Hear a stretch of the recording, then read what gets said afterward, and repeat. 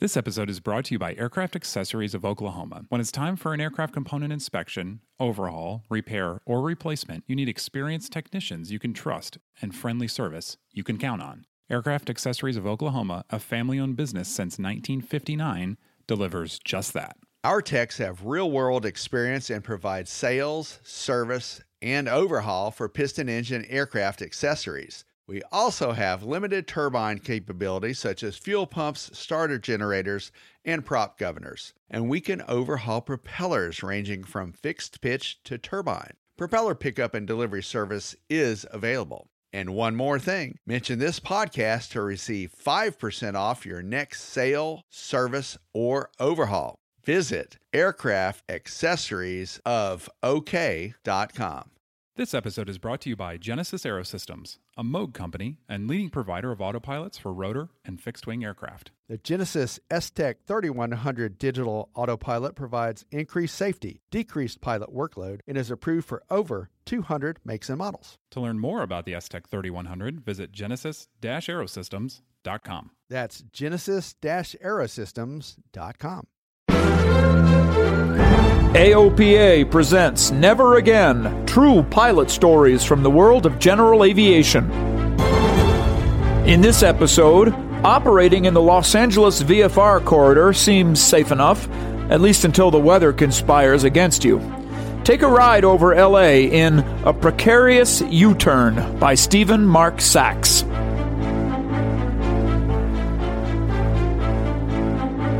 Airspace in the vicinity of Los Angeles International Airport is among the busiest in the world, and several procedures have been employed for decades to control traffic and maximize safety in the area.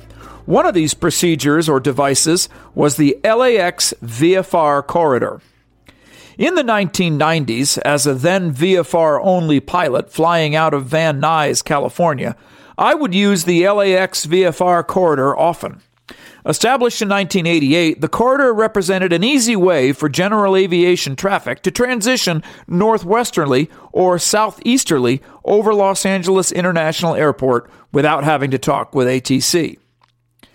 The corridor's operation was deceptively simple and was similar to the operation of today's special flight rules over Los Angeles International. One entered the corridor at either its north terminus at 3,500 feet MSL or south terminus at 4,500 feet MSL, and then flew along the Santa Monica VOR 132-degree radial. Pilots were to make blind broadcasts on a specified frequency at certain VFR checkpoints, such as over the refinery. Most of us made lots of such blind broadcasts, including extras such as over the north runways of LAX. I'm a big believer in blind broadcasts in congested airspace when there's no ATC oversight. One fine summer day, I decided to fly to the Long Beach Airport, situated southeast of my home airport of Van Nuys. While I could have chosen to follow a circuitous route around the east border of the LAX terminal control area, the forerunner of today's Class Bravo airspace, it would save time and money to use the corridor. It was always a visual pleasure to fly over the Los Angeles area. I knew the airspace and ground landmarks intimately, and they held many positive memories for me. Besides that, it was more picturesque to fly with the Pacific Ocean just off the wingtip and my town off the other. Flight service predicted easy VFR weather for the entire route. No precipitation, no close temperature dew point spreads, and light winds. I pre-flighted the Piper PA-28-161 Cherokee, started up, and taxied the long distance from the FBO, down the parallel taxiway along Van Nuys runway 16 right to run-up. The run-up was uneventful, and I was ready for fun. The Santa Monica Mountains form the southern edge of the San Fernando Valley in the vicinity of Van Nuys Airport. South and southeast of those mountains lies the extensive Los Angeles Plain.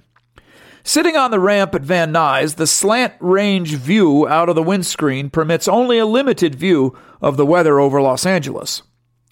After being granted a straight-out departure off runway 16 right, I was cleared for takeoff and climbed at VX to 3,500 feet, dipping the nose from time to time to provide a better view toward potentially oncoming traffic. After satisfying myself that the controllers weren't talking to anyone inbound from the south, I asked for and was granted a frequency change to the corridor interplane frequency. I tuned in the new frequency. Just before I hit 3,500 feet, I intercepted the Santa Monica VOR 130-degree radials reciprocal, inbound to the VOR, ready to continue over the corridor toward Long Beach. Everything was going well so far. At my target altitude, I leveled the airplane, trimmed for level flight, confirmed being on the radial, and began the first of several blind broadcasts.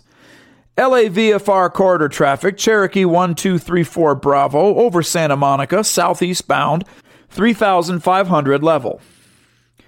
Visibility was excellent around me, so I extended my scan to the airspace south of LAX, where I would be in a couple of minutes or so. What I saw was a little surprising. It looked like a fine mist. I could see through that mist easily. In fact, I could see Torrance Airport, before which I planned my eastward turn toward Long Beach with no problem. There was no cloud per se in the area. Still, that sight became just slightly haunting. I was going to keep an eye on it. I heard no other airplanes' broadcasts during this flight, so I assumed I was alone in the corridor. It was comforting. Next, time to have another look at that mist. It seemed okay, no change, and still easy to see Torrance. As I reached LAX's north boundary, the mist started to become solid very fast. What? From no cloud and easy translucence, suddenly there were instrument meteorological conditions at my 12 o'clock. I'm a VFR-only pilot in a VFR-only piece of airspace, and I'm about to hit a cloud wall. Not good. I decided immediately that the legendary 180-degree turn was my only option, but I was in a highly regulated piece of airspace. If I were to head back toward Van Nuys, I'd need to climb from the 3,500 feet to 4,500 feet in a thin box of airspace where only straight and level flight was permitted.